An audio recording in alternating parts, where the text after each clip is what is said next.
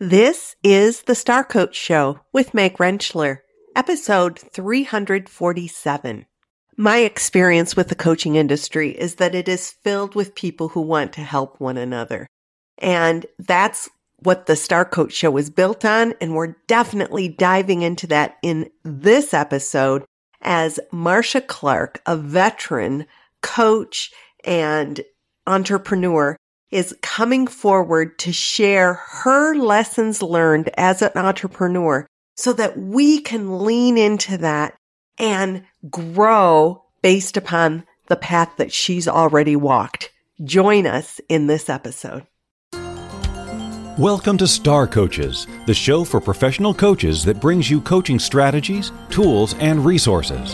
Whatever your focus or niche, take a front seat weekly as industry leaders, decision makers, and innovators share their wisdom and expertise on the ins and outs of successful coaching. Now join your host, Meg Rentschler, as she connects you with your star coaching potential.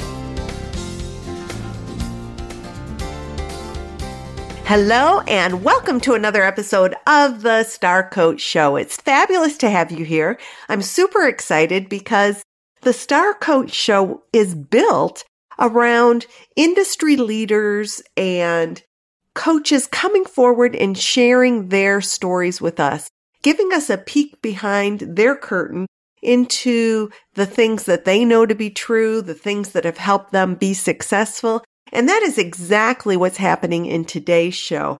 I am delighted to have Marsha Clark join us. Marsha is an executive coach and an independent consultant who founded her own company, Marsha Clark and Associates, back in 2000.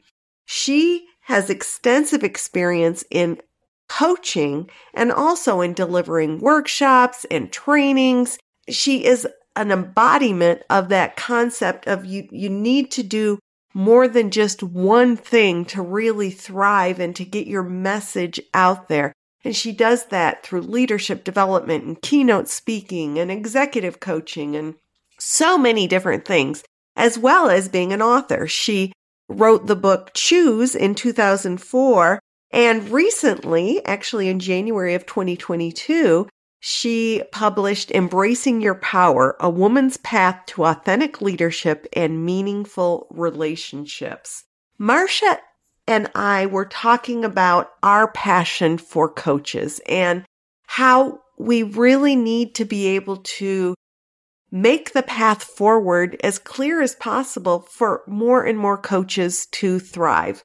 That's why I do the work I do, and she is equally passionate about that. So when we were talking about the many different things that she and I could focus on, she was really passionate about, I want to share the lessons that I've learned as an entrepreneur to be able to help those who are somewhere on their own path learn from my lessons. Now, she has so many lessons learned because she's been so successful for so many years that we weren't able to cover all of them. We did do a deep dive into several, and stay tuned for the interview because you're going to get those in the interview. However, she was generous enough to make her entire list of entrepreneurial lessons learned available to us. And you can get that download at starcoachshow.com/347, starcoachshow.com/347, and get the download from Marsha Clark in the show notes. So I want to thank Marsha again for sharing all of those entrepreneurial tips with us. If you can apply even a few of these to your work moving forward, I think it's going to just be game-changing for you. I'm so grateful that Marsha was willing to join us to have this in-depth conversation about the things that we can apply to our businesses so that we're not recreating the wheel, that we're bringing our experience forward and sharing it in such a way that it helps move the dial for our clients. This was just an incredibly good time talking with Marsha about her vast experience, and I'm excited to share it with you. So let's go to my interview with Marsha Clark.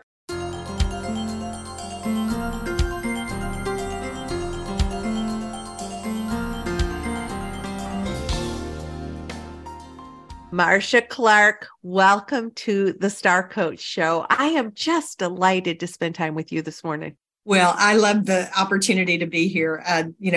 Coaching is something I've been doing for a very long time. I would dare say that it was my more innate, leadership style as well. So the people who do coaching have a special place in my heart. And the profession of coaching is one that I think is much needed and delivers great value to our organizations. Absolutely. And so with that, when we were having our conversation about, you've been at this a long time, and there's any number of things we could have talked about. We actually spent some time looking at, the leadership angle, your book, and because we're both so driven to help coaches thrive, we knew that becoming entrepreneurs can be a struggle sometimes. Often coaches come into coaching after having spent years in organizations, years doing other things. Coaching is not usually our very first profession. Right. It's a profession we grow into.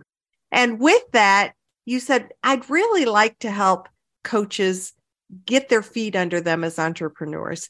And with that, you've offered a download that will be available for this episode, entrepreneurial lessons that you've learned. And we're going to dive into a few of those specifically that are really going to give some grist to the mill. They're going to help all of you who, even if you've been an entrepreneur for years, I think the things that Marsha and I are going to lean into are going to give you food for thought. Maybe I think that there's always time to go back and reassess. Am I doing things to the best ability, or am I making things too hard on myself is another thing that we might look at. So how long have you been in business for yourself as we sort of set the stage for what we're going to talk about? Sure. Yeah, I've been in business now. I'll be going on 24 years. So when this year wraps up, I'll be at 24 full years. And, I came out of a corporate career 21 years. So anybody can do the math and figure out how old I am. I'm really old. But I can't agree with you more. People who first go into coaching, I just honestly think are at a bit of a disadvantage. They can know the academic aspect of coaching or the book aspect of coaching, but having had experience in organizational life and just life, right? Because it's into so many different parts. And I think they can do that with a certain group. But with people who were looking for really some thought-provoking, insightful, it often takes a bit of experience and just perspective. Perspective is one of my favorite words. Yes. To have the breadth and the depth to be able to offer coaching in a most meaningful way. Yeah. And I love the concept of perspective. I think that the roads that we walk to get to where we are can provide perspective for others, not so that they have to do the exact same thing we did, but that they can learn from the lessons we've walked. That's why I do this podcast. That's why I bring, experienced coaches like yourself forward to say, what are some of the things that bumps you've hit along the way, obstacles you've had to navigate, so that everybody listening can say, oh, that's a different perspective. That's a better way to run this railroad. Yes. Yeah, exactly. Yes. Exactly. So you've provided a list of lessons that you've learned that will be available for download.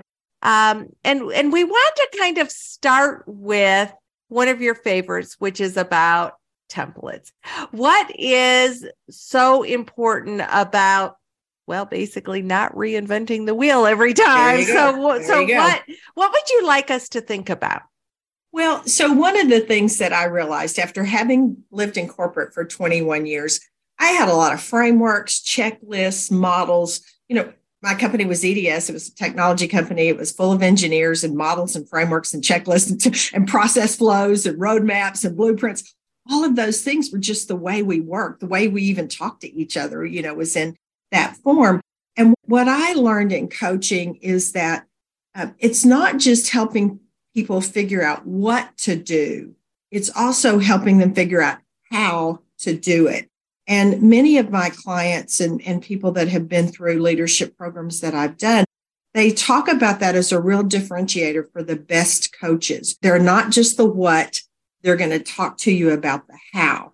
And, one of the things that I also learned early on in my commercial coaching career as an entrepreneur, I remember I was talking with a gentleman at a large telecommunications company here in Dallas, and he was going from vice president to senior vice president.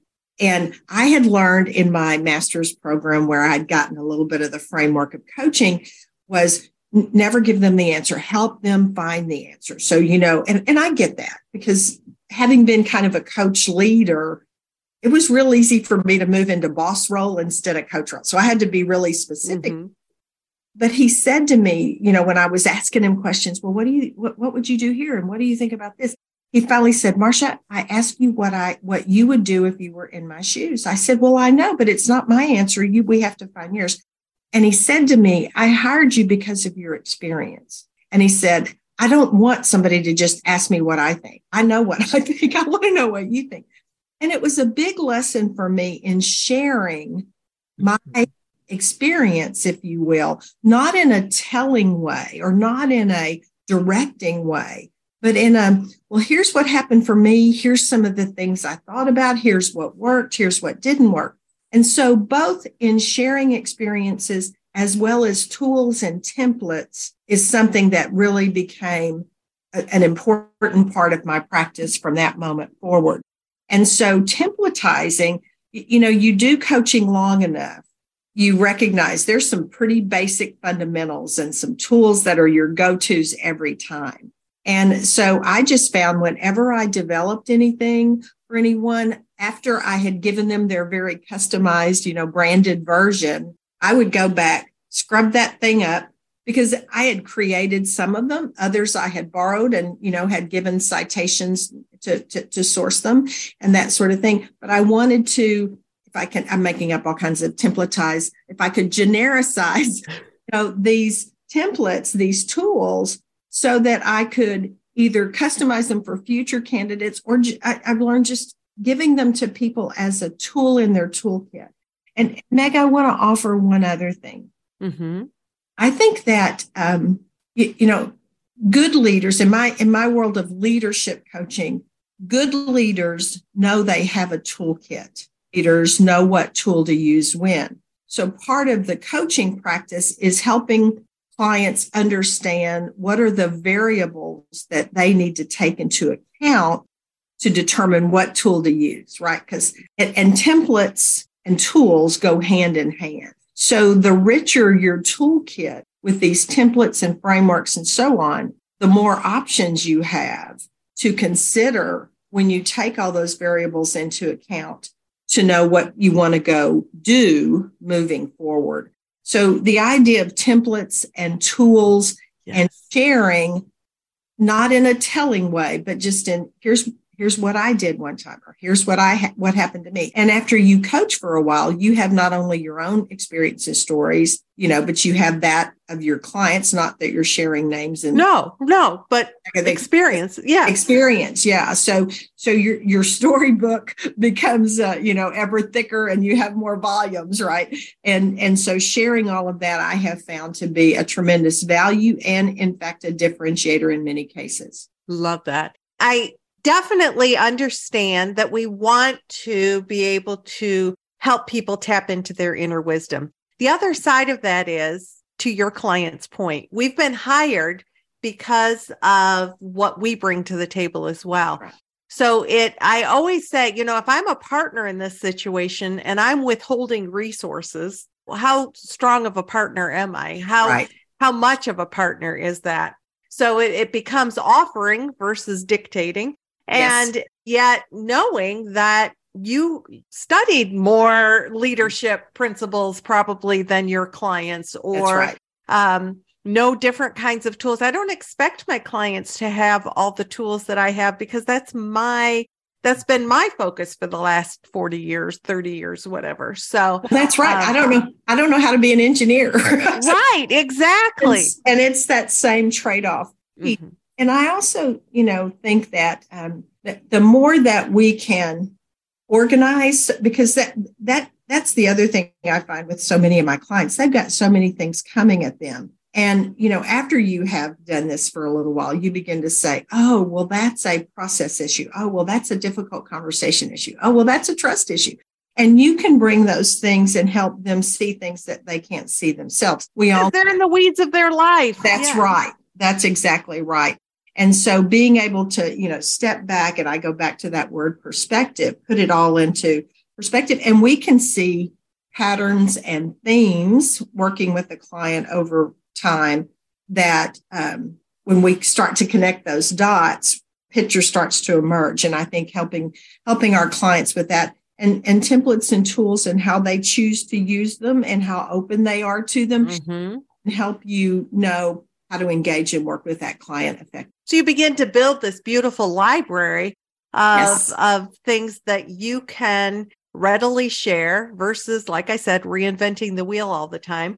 And I would say that also from the perspective of business owner, there's probably templates and forms and processes that I would just extend that a little bit to say, be thinking about that as well. What are your standard operating procedures? What are the things that if you were to bring somebody on to work with you, you could readily hand off to them because you've created the process. So I know that that's not necessarily the same thing, but yet it's under the same umbrella of what are you thinking about to make your life easier? This beautiful library of things you can use with your clients, but also what could you put into template form that will help you as a business owner?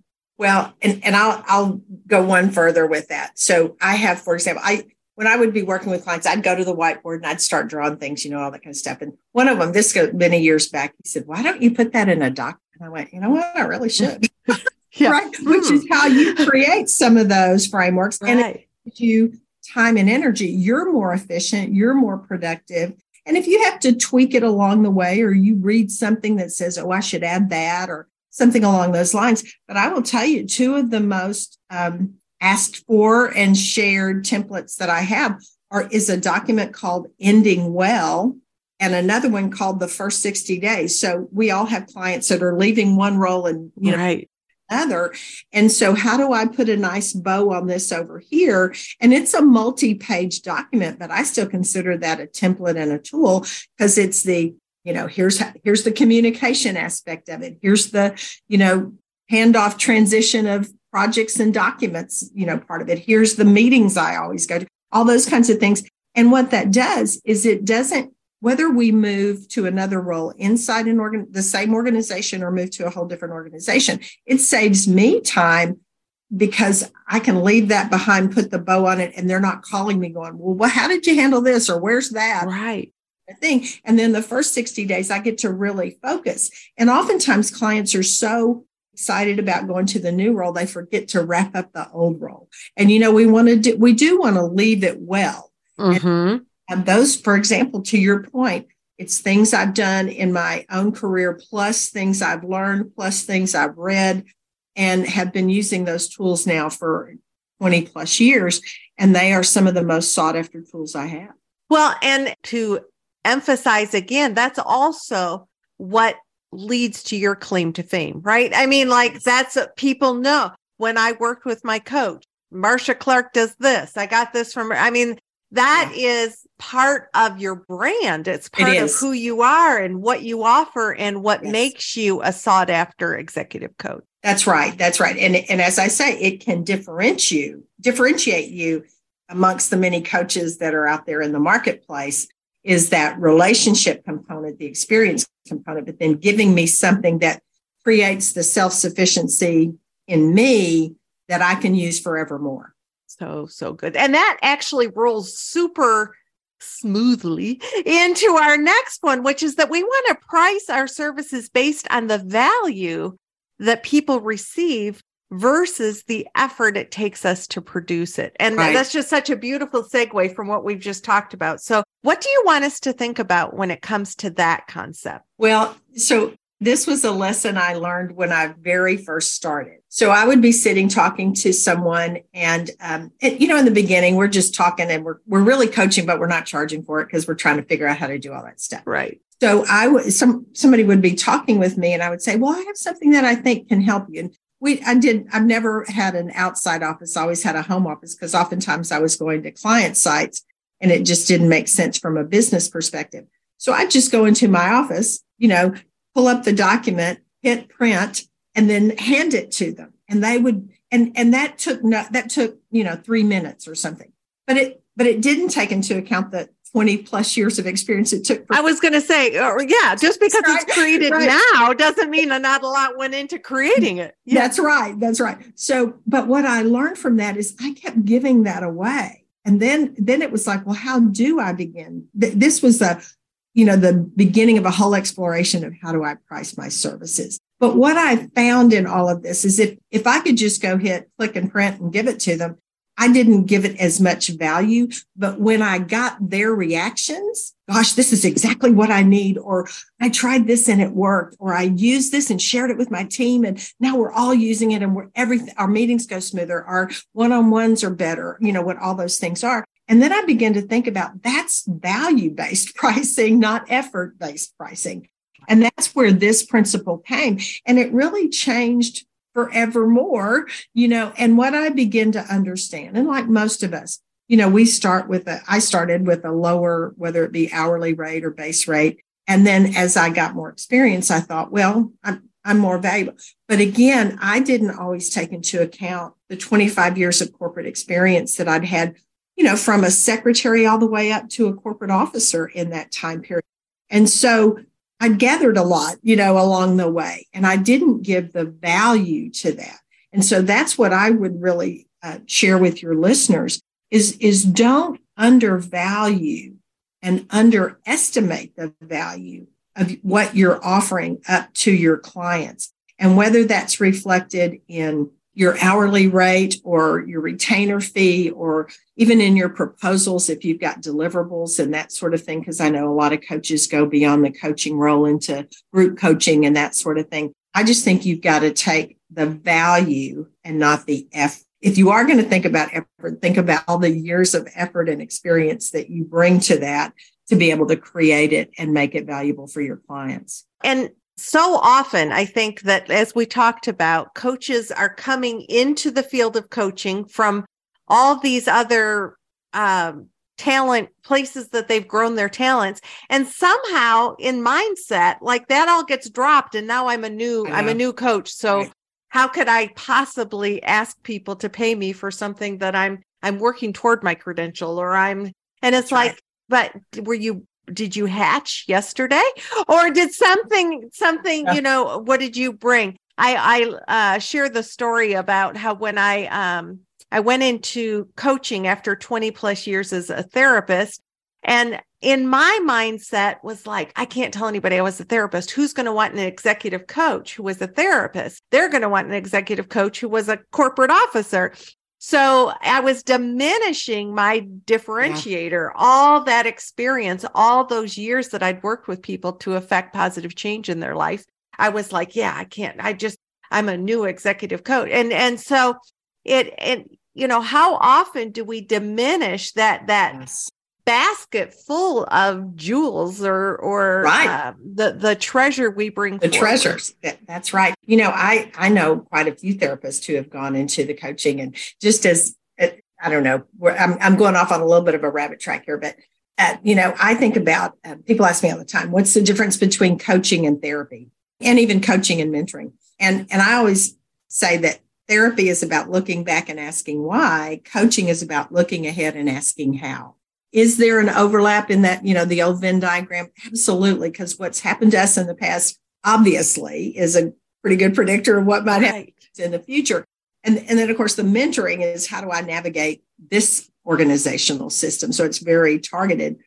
But I look at the ability to look ahead and talk about how it's more practical in my day-to-day, and yet the psychology required to be able to know what questions to ask, how to interpret the responses, how to probe and dig a little further. And the old adage, and this from your therapy, is never take anybody anywhere that you can't take care of them when they get there, right? It's a piece of advice that I've given to a lot of coaches. You can be you can be on a curiosity or a provocative, research-based mindset, but this person's going someplace that they need to be held and taken care of when they get there. And if you can't, don't go there. Right. Or to draw that line. So important. Anything else that we want to focus on about this value versus effort before we move forward? Well, I would just say, being aware of what market value is. And I know there's going to be market value prices all over the place, but recognizing and having perhaps some network of colleagues and peers that the group, the collective, will share with one another where they're finding market valued information. So, if you're doing group coaching, it's one pricing model. If you're in Des Moines, Iowa, it's one pricing model. If you're coaching executives versus first line supervisors, it's a different pricing model. And I think you've got to get a little sophisticated in that, because that's the business side of the coach business. And if you're, I just know so many great coaches, and really the two things that prevent them from being able to be as successful entrepreneurs as they hope to be is the pricing aspect of it, how to get clients. And so with those two pieces, so I think the pricing, you've got to know what the market is, what your quote unquote competition is, and what the experience of if you're working with a company and they're paying the bills, then it's one pricing. I will tell you, I do a different pricing model, one for nonprofits, government, education, healthcare, foundations, that sort of thing. It's a lesser rate because I know their budgets aren't as big. Right. I'm working with, small startup companies, depending on, how much equity and value they have attached to them at that moment, or whether they're a bootstrap kind of organization. So I'm consistent to a degree as a starting point, but I also take into account who's on the other side of this transaction, because my goal is to help them, right? So It's not just for me to make a certain amount of money. And so I've got variation on that, but knowing your market is a really important piece. Right. And I will say that consistently, I hear from coaches the most difficult aspect of beginning their own business is that there isn't just maybe a standard per se in coaching. There's such a range. And like you said, it depends on region, and it depends on client, and it depends on so much. So that concept, as a therapist, it was pretty much set. Like this is what you charge. If you take insurance, this is what the insurance company is going to pay. It's far more standardized. So it does take some research. It takes a research and a business mindset. Yeah. It goes back to that pricing to value. And I'll just share with your listeners, my experience over almost these 25 years is that individuals, if they're paying out of their pocket, is almost always going to be less than what a business is going to pay. So we all know the B2B, business to business, or B2C, business to consumer. And the B2C with the client paying out of their own pocket, if you will. I just think that there's a limit to that. Right. And if I get into the company and the company is supporting this coaching client, then if this engagement works out well, I will likely have additional clients versus word of mouth by this person who's paying themselves telling their friends. And yet not every coach is an executive or leadership coach. Not every, there are that want to work with different populations who might not be corporately sponsored. So you just got to come up with what's the business model that works for you with that. Maybe doing some group along with that to get a higher per hour standard based upon you have more people paying a lower fee individually, but it adds up. Yeah. Well, yeah. And as I said, I try to find the right balance in those nonprofit church, government, healthcare, and so on with the paying. And so it's a balance even it's like managing a portfolio, right? You've got different client relationships, but the balance of it needs to be what you need to have in order to be a viable business. So good. Okay. We are going to now move into how do we clearly articulate and manage expectations? What's under that umbrella? So there's a lot under this umbrella. So let me just, let me offer up that in my mind, almost everything starts with managing expectations. But before I can manage them, one, I have to know what mine are, right? And I would offer to your listeners that I've found there are three kinds of expectations. There are the ones we have and we've communicated. You and I have talked about them. We've gone through some examples. We know we're saying the same thing kind of expectation. And that can be on anything from in the coaching world, if you cancel 24 hours before our set time, or, how long is this engagement? Or I have the right to up my prices on an annual basis, whatever all those things might be. It also could be, coaching also includes oftentimes the interviewing process, whether it's a 360, assessment online document or whether it's a narrative interviewing type of thing. Getting all of that lined up and how it's going to work and what's the report going to look like and who am I going to share this information with. All of those are things that need to be addressed from the expectation standpoint. And then the second kind of expectation is what I call we have it, we know we have it, we've never communicated. And the way that often shows up is, well, it was just common sense, right? How could they not have known? How could they not have known that? And what I just share with, whether it be in my classes, my writing, my podcast, my, whatever it might be, is there is no common in common sense anymore.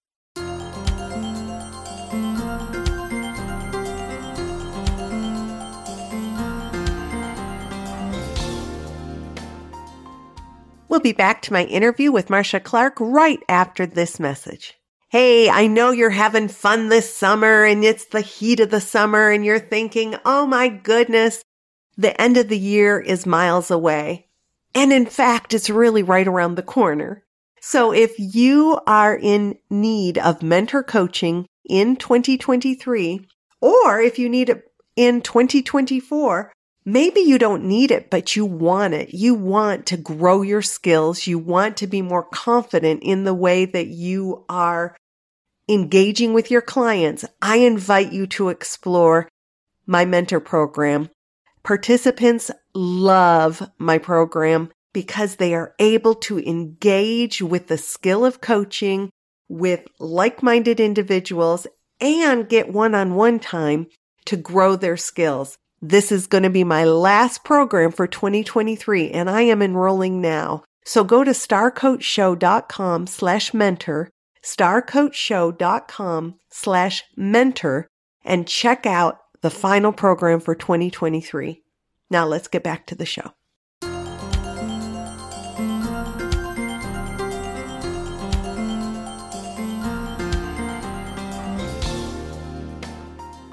And I know that sounds a little crazy, but the idea of, many years ago, our families all grew up and we lived in the same area. We went to the same schools. We attended the same churches. We had the same neighbors. So the commonality of that, created this pool of common sense. Right. In most of the people that I know and work with and live around and play with and all those kinds of things, they've come from all places in the world.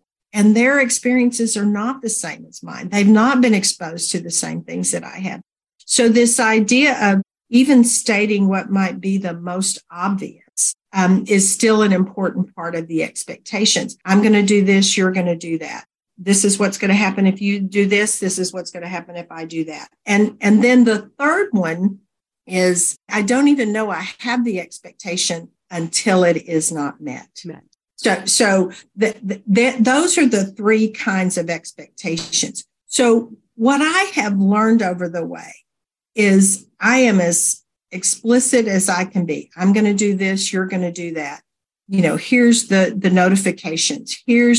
And I put a statement in many of my proposals, and this is more in when I'm doing programming, but it is, if you cancel in this time, you're going to owe me this, because especially in some of these, they're hard pieces of business to replace. Right. If I've got a coaching agreement in a company and I'm expecting to get, 6 to 10 coaching clients a year, and all of a sudden you can't do that anymore. I can't just go find 6 to 10 coaching clients like that. Right. So I even say in there, this is not intended to be an onerous, cancellation fee.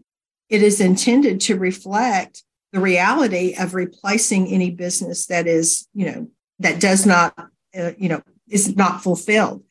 And I think that even being clear, most organizations and people that I work with who are good business people, they understand that. I mean, you can't. Well, because you're not going to take on another proposal because you want to have time and energy for this person. So if this company pulls out, you've already said no or haven't pursued other business. That's exactly right.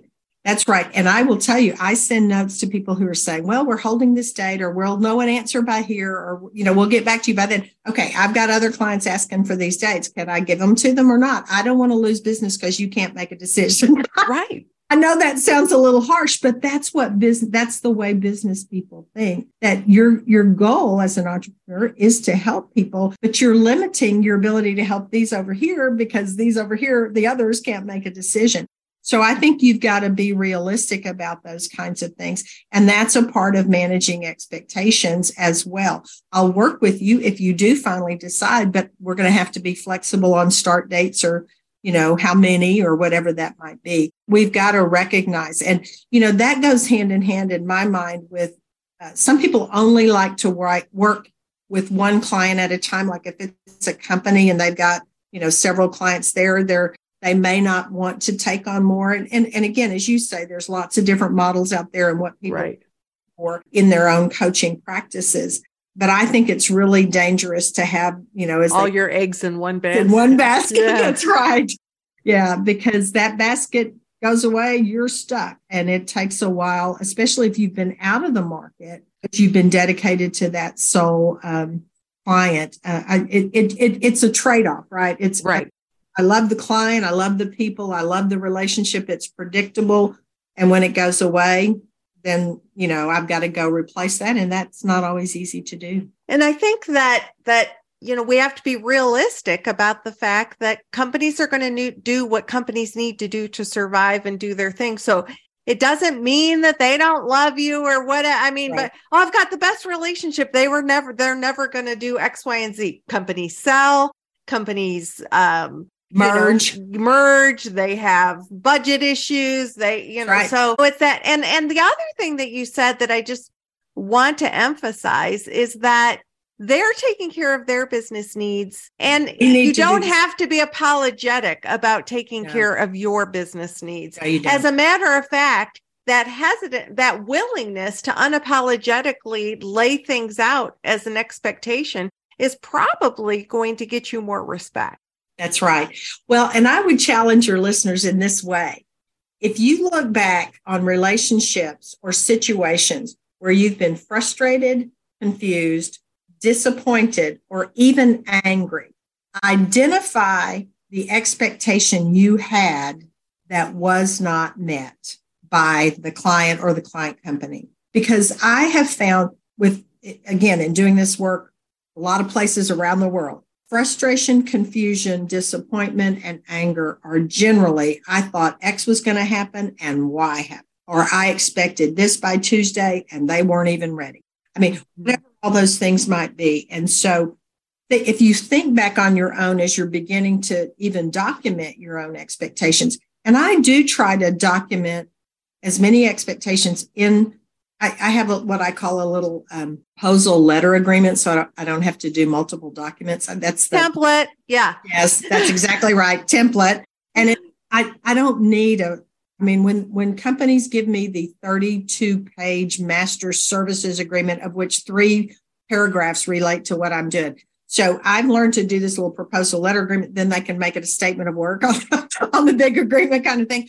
But, just in being able to lay out as much of those expectations in there just removes the confusion, the frustration, the disappointment that may lead to the anger part of it, because everybody's clear on the front end. Well, and just one more aspect of that, I would say that 99% of the time when I hear from a coach who's in panic over something, it's because something wasn't set up clearly at the front end. And whether it's a confidentiality issue, a expectation, whatever, it's like, oh, I didn't think to do that at the front end. So your point of when you learn those things, put them into form. Every time we fall down and skin our knees, it's a lesson learned that we can use going forward. Well, and I would offer to you, I use a trust model that was developed by Doctors Dennis and Michelle Reyna, and it breaks trust building behaviors into communication, trust, competence, trust, and trust of character. And the first bullet under trust of character is managing expectations. So I would offer to your listeners as well that this is also about building trust, right? You can expect this from me. I can expect this from you. And I then deliver that consistently and expect you to deliver that consistently. And that predictability of the consistency then becomes even further trust building, which we know is crucial in any, coaching relationship we have. Love that. And that model that you use again is? It's called the trust model. It's from the book Trust and Betrayal in the Workplace. And it's by Doctors Dennis Reyna and Dr. Michelle Reyna, Reina. And I've been using that model for 20 plus years. So it's my favorite. I've looked at a lot of them out there. I know there are plenty, but that's the one that I use. And that too is a template that I use in a framework, if you will, to talk about when there are trust issues. So it's a great model for your listeners to go pursue, and will be a great resource, I think, in their coaching library. Right. Thanks for sharing that resource. I know that we're running out of time. I just would love to, one other piece on your lessons learned. You say, don't let relationship desires outweigh business needs. And I'm just curious if we could dive into that for a second, and then we'll tell people how to learn more about you. Yeah. So the relationships can come in a couple of different ways. So a relationship can be with a company, and maybe it's a big name company. And, big name companies often treat solo entrepreneurs not in the best way. And so how much am I willing to give of myself, to give of my energy, to give of my ego, to give of my time, whatever all those things might be, to land this client, if you will. And one of the other things on the list that your listeners are going to get is, don't work with people you don't want to work with. I mean, life is too short. And when you come work with me, I ask two questions. Are you willing to take some risks? Because we're not going to talk about checklist kinds of things. And are you willing to do deep work? Because it's hard, And so if they're not, or if they are wanting to use me as a coach because they really aren't willing to deal with a problem employee, but they want to be able to say they've done everything that they could, but they really know they're going to fire them when we're done. Anyway, I don't buy into all of that. I don't want to be. Right.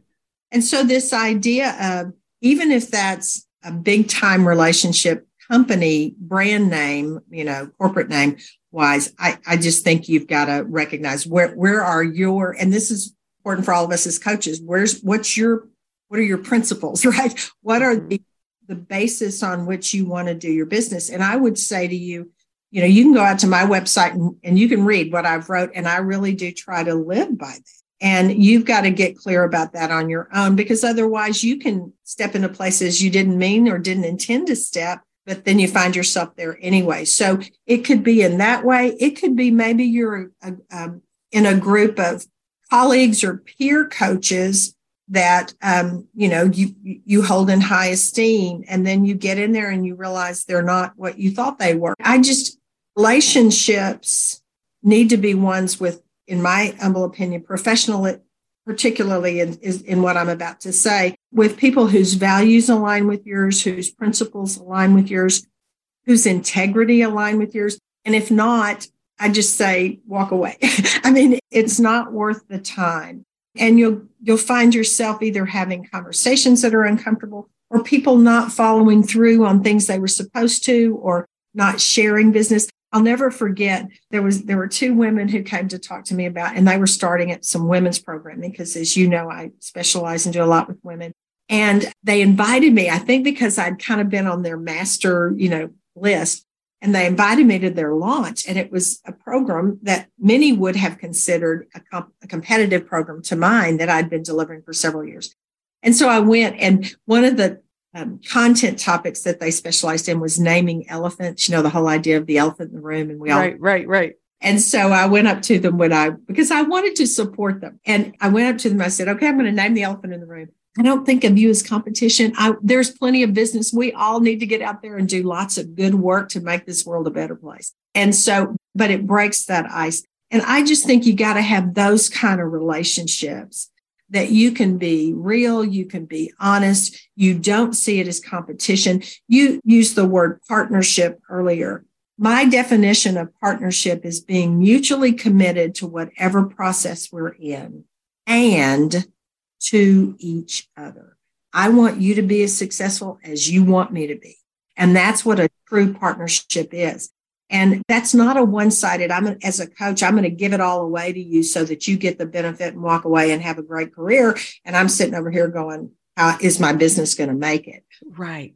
Partnership, and it's not good business. And so you want to work with clients and with people who recognize we want all of us to win. We want all of us to achieve, what our desired goals are, both on a personal mission basis as well as our professional business mission might be.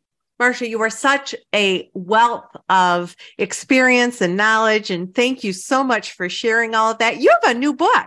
Tell us a little bit about your book. Well, I do. It actually was published last year and beginning of 22. It's called Embracing Your Power. And the subtitle is A Woman's Path to Authentic Leadership and Meaningful Relationships. And as you and I discussed, I have did a year-long women's leadership program for 20 years called The Power of Self. And so as I am every day moving further and further along the age, continuum, almost 71 now. And so the women who come to me, they say, where were you when I was 25? Or, can I have my daughter talk to you? And that kind of thing. And I just thought, I'm running out of time and capacity, right? And so I chose to take this year-long program. The first book is focused on self-awareness of who am I as a woman, who am I as a woman leader, and so on. And then also on that interpersonal relation piece. So anybody who does much in this work, we know it all starts with the self-awareness and then our relationship with others. And then my second book that will be coming out later this year, towards the end of the year, is called Expanding Your Power, A Woman's Opportunity to Inspire Teams and Influence Organizations. So the first book took the first half of my year-long program, the second half, and it's full of tools. So in the spirit of templates and tools and all those kinds of things, these are both intended to be, I'll call them learning books, not just inspiring stories, though I hope you find that, but there's checklists, there's models, there's reflection questions, there's activities. You can do it alone reading the book. You can do it as book clubs. I have some women talking about they're using it even as a part of their development of their leadership teams. So it's got a lot of different, application, if you will. And I'm pleased to tell you that the first book is an Amazon bestseller. Which is amazing. And, yes. And I love the fact, for everybody who's like, well, I know I have a book in me, but I don't know where, Marsha's example is a great example. She's been doing a program. She has a body of work that has created not just one, but two books based upon, how she broke that apart. So, bravo. And I hear people say all the time, I think I have a book inside of me. And I do too. I think everybody's got a story that they can tell and share. And, it's clear because Amazon carries, I think I heard from my publisher, 33 million titles through Amazon. And, you've got to decide. So tell your story. And I say this particularly to your female listeners. Women learn through stories and we learn through relationships. And reading stories, we can talk about the principles or the templates and the tools, and yet the examples and the stories are what bring them to life. So one of my favorite books is a book called Cassandra Speaks, and it's about history is not what happened, history is who tells the story. And this fact that women's stories have not been written about or shared in the same way. And I think it's about high time we started doing more of that. So the more we can share our stories, the more we can influence and impact thoughts, perspective, decisions, solutions, recommendations, ideas, and so on. So good. Okay. So if people want to connect with you, we're going to have links for that in the show notes. Good. We've got your handout that we're going to make as a download. So all that's going to be available in the show notes for this episode. Marsha Clark, thank you so much for joining us and bringing your expertise forward so that we can all thrive. I think you gave some wonderful information to challenge the way that we might think about some things. Well, I appreciate this opportunity. I'm not going to tell you I did everything right, and that I'm even doing it right today. And yet what I know is I believe in what I'm doing. And I really have tried to combine my strengths with my passion. And for me, that's about living on purpose. And I hope and wish for all of your listeners that they too can find that place for them, because I think, as I said at the very beginning, we need coaches in this world to help all of us see ourselves, see our situations in ways that when we're deeply in it, we're deeply in it. And we can't always be objective and even thoughtful in those ways. So we can get in the grips of it and not be able to move. And that's what coaches can help clients do. And I wish the best to you. And I love what you're doing with this podcast and YouTube, capability. And I wish great success for all your listeners. Well, thank you. Speaking of podcasts, the name of your podcast is? Yes, Your Authentic Path to Powerful Leadership. And we have been doing that now for about a year and a half. And we're in the top 2% of podcasts. And so we're discussing tools all the time and templates and concepts in those. And so, that'll be in your show notes too, I'm sure, to connect, because they can listen on, what did they say at the end of it? Spotify, Apple, or wherever you may get your podcast. So it's available through all those places. And, we would appreciate and if there's anything that we can do, either what you read, what you hear after listening to this, if you have questions, go to my website and those will be in the show notes, and we'll be glad to help you in any way. So good. Thank you so much, Marsha. My pleasure, and best wishes to you.